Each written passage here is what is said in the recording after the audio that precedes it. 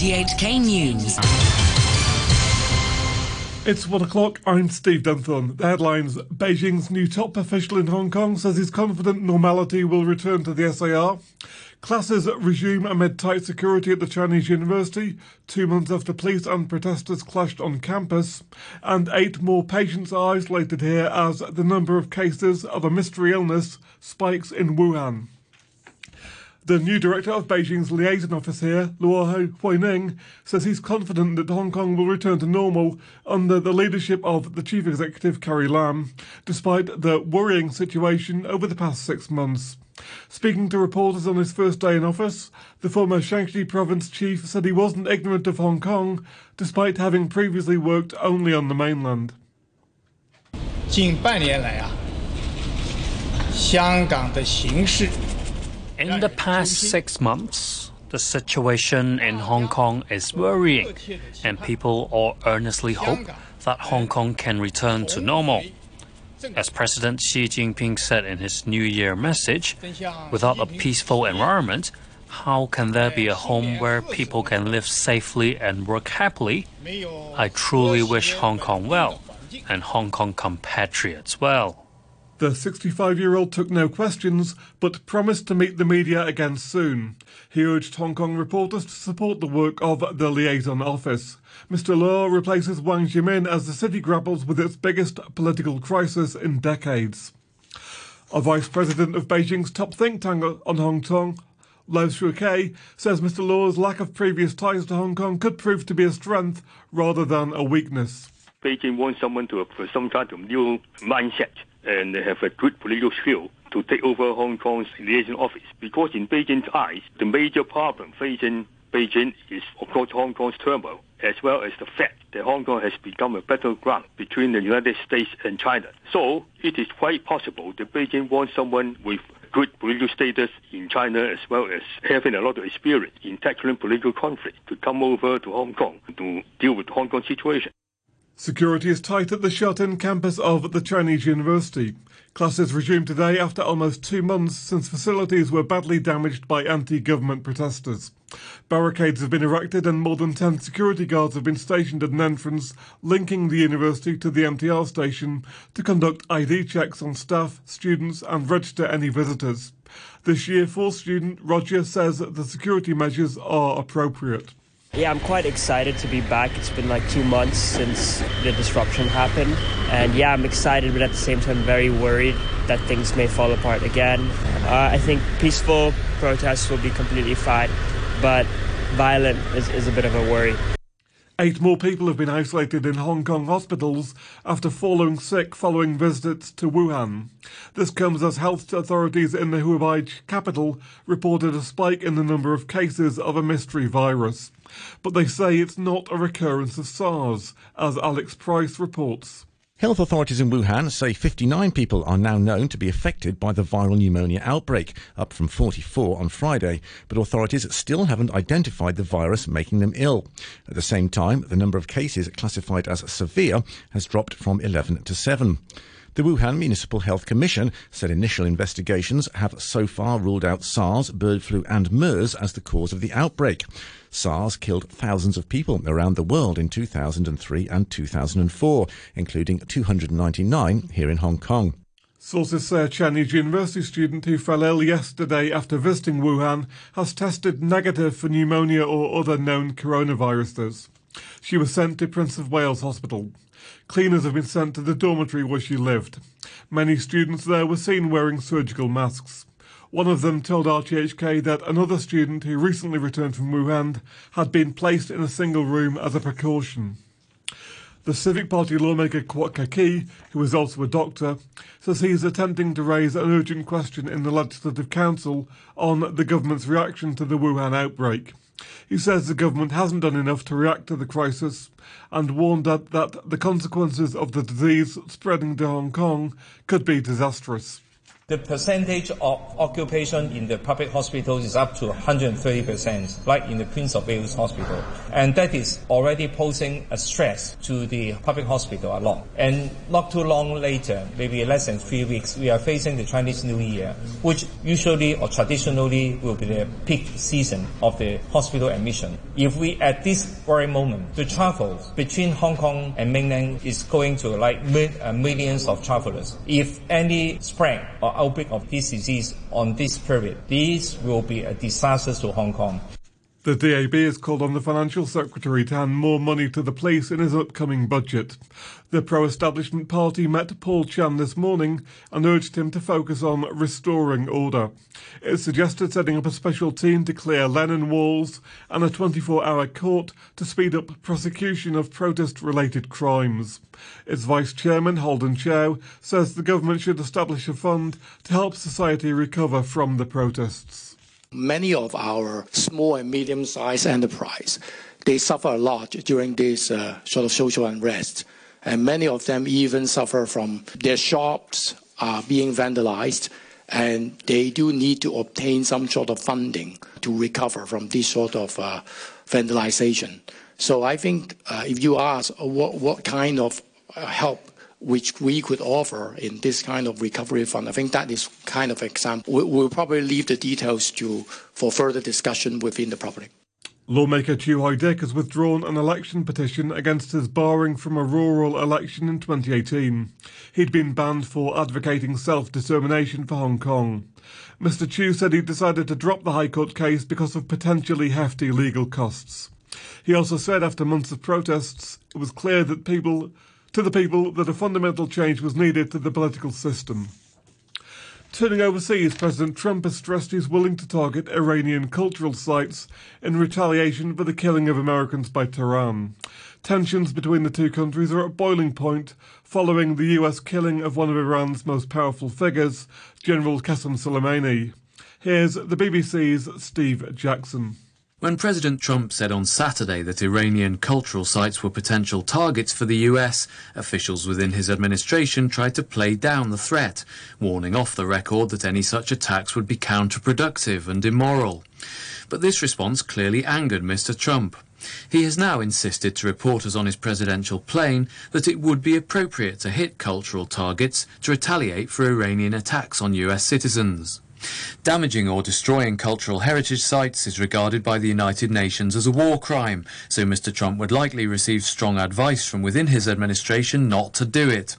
But the threat once again ups the ante in an already high-risk confrontation.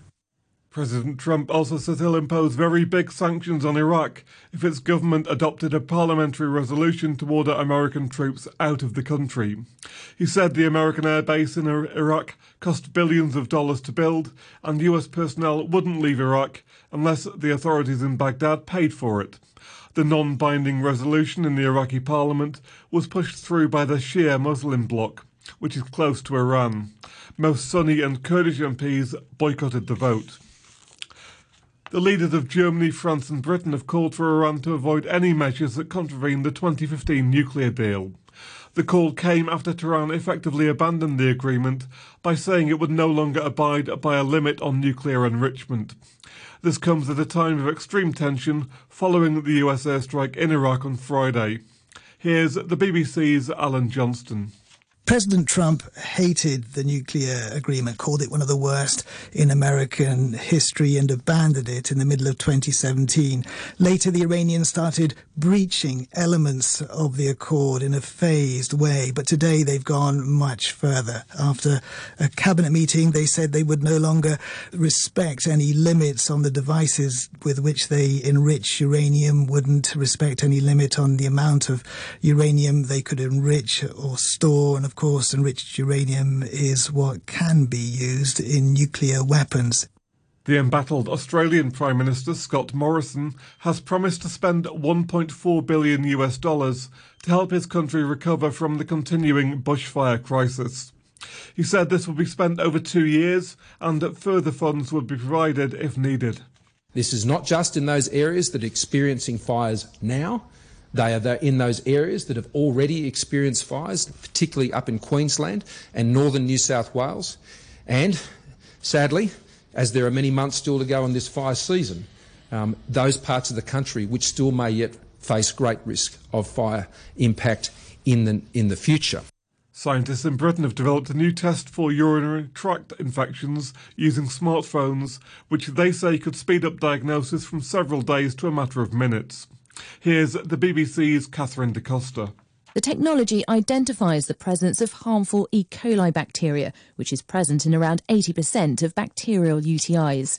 The concentration of E. coli in the patient's urine sample is measured by analysing an image taken using a smartphone camera.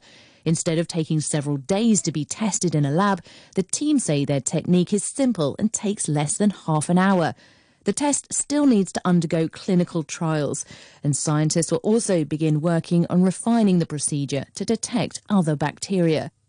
The British filmmaker Sam Mendes has won the Golden Globe for Best Director for his first World War epic 1917. It's also been named Best Drama Film. Mendes based the film on his grandfather's experiences in the trenches as a teenage soldier. The BBC's David Willis is in Los Angeles.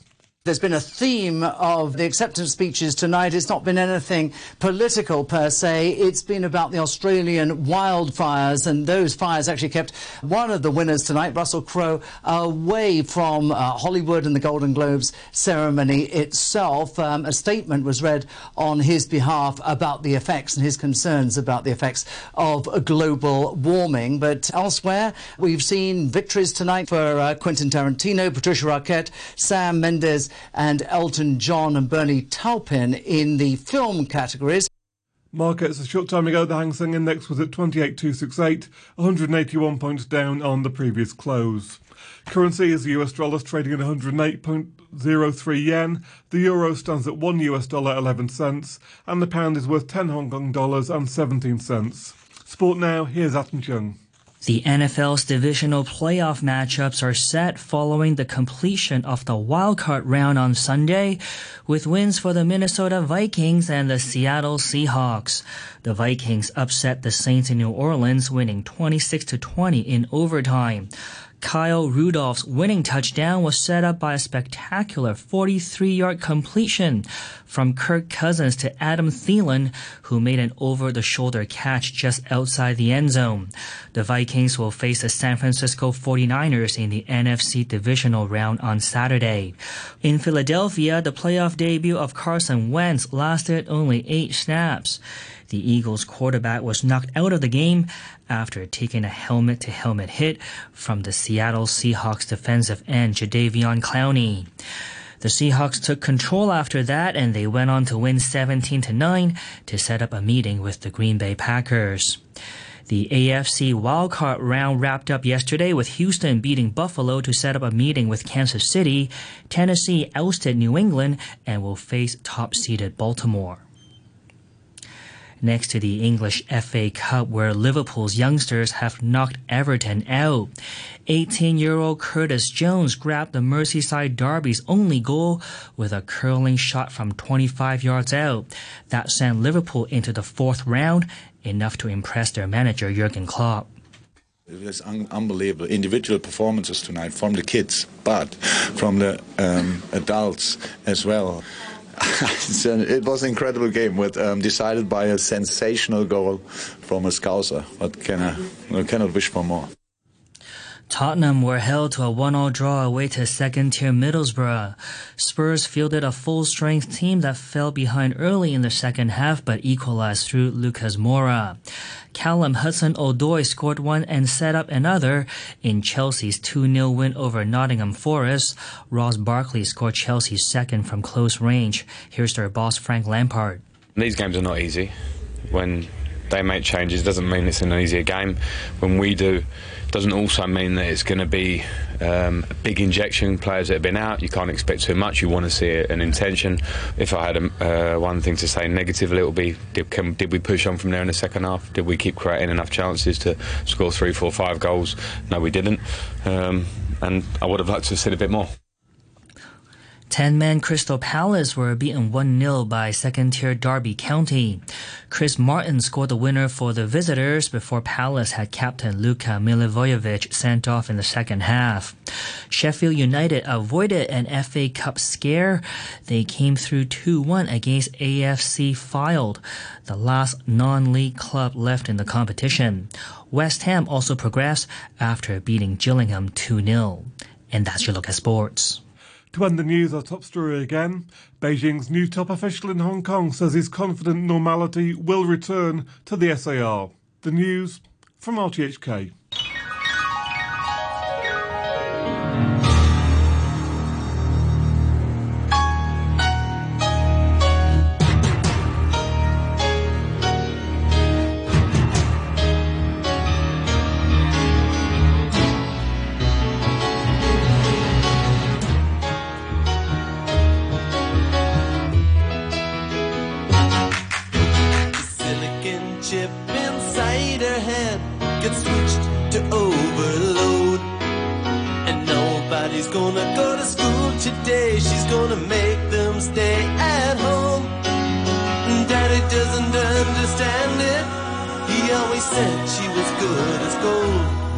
And he can see no reasons, cause there are no reasons. What reason do you need to be shown?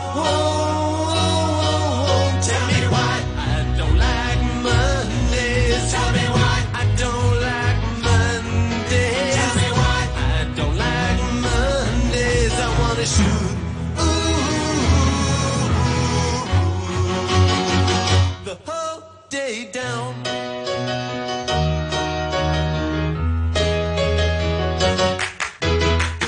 Machine is kept so clean and it types to a waiting world. A mother feels so shocked, father's world is rocked, and their thoughts turn to their own little girl. Sweet 16 ain't that peachy keen. Now it ain't so neat to admit defeat. They can see no reasons, cause there are no reasons. What reasons do you need? Tell me why I don't like Mondays. Tell me why I don't like Mondays. Tell me why I don't like Mondays. I wanna shoot the whole day down, down, down. Shoot it all down.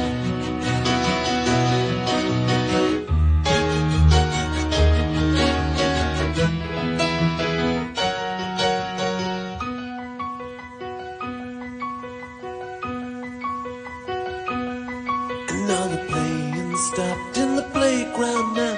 She wants to play with the toys a while. And school's out early and soon we be learning, and the lesson today is how to die. And then the bullhorn crackles and the captain tackles with the problems in the house and wife. And he can see no reasons, cause there are no reasons. What reason do you need to die? Die, oh. And the silicon chip inside her head gets switched to overload. Oh, and nobody's gonna go to school today. She's gonna make them stay at home. And daddy doesn't understand it. He always said she was good as gold. And he can see no reasons, cause there are no reasons. What reason do you need to be shown? Tell me why I don't like Mondays. Tell me why I don't like Mondays. Tell me why I don't like Tell me why I don't like Mondays. Tell me why I don't like Tell me why I don't like Mondays. Tell me why I don't like Mondays. I wanna shoot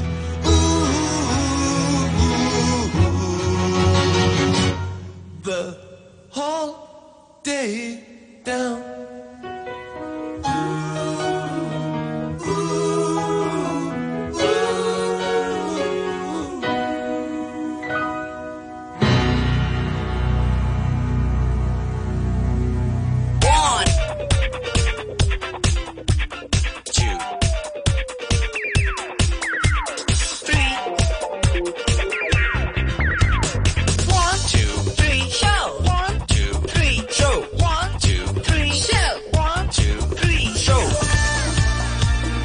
Good afternoon and welcome to the 123 show with me, Sadia Usmani.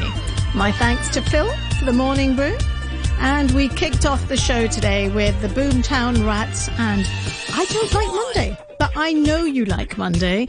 And let me just tell you what's on our Monday show today. My Monday mover and shaker is Keith Chan, Hong Kong-born founder of the interior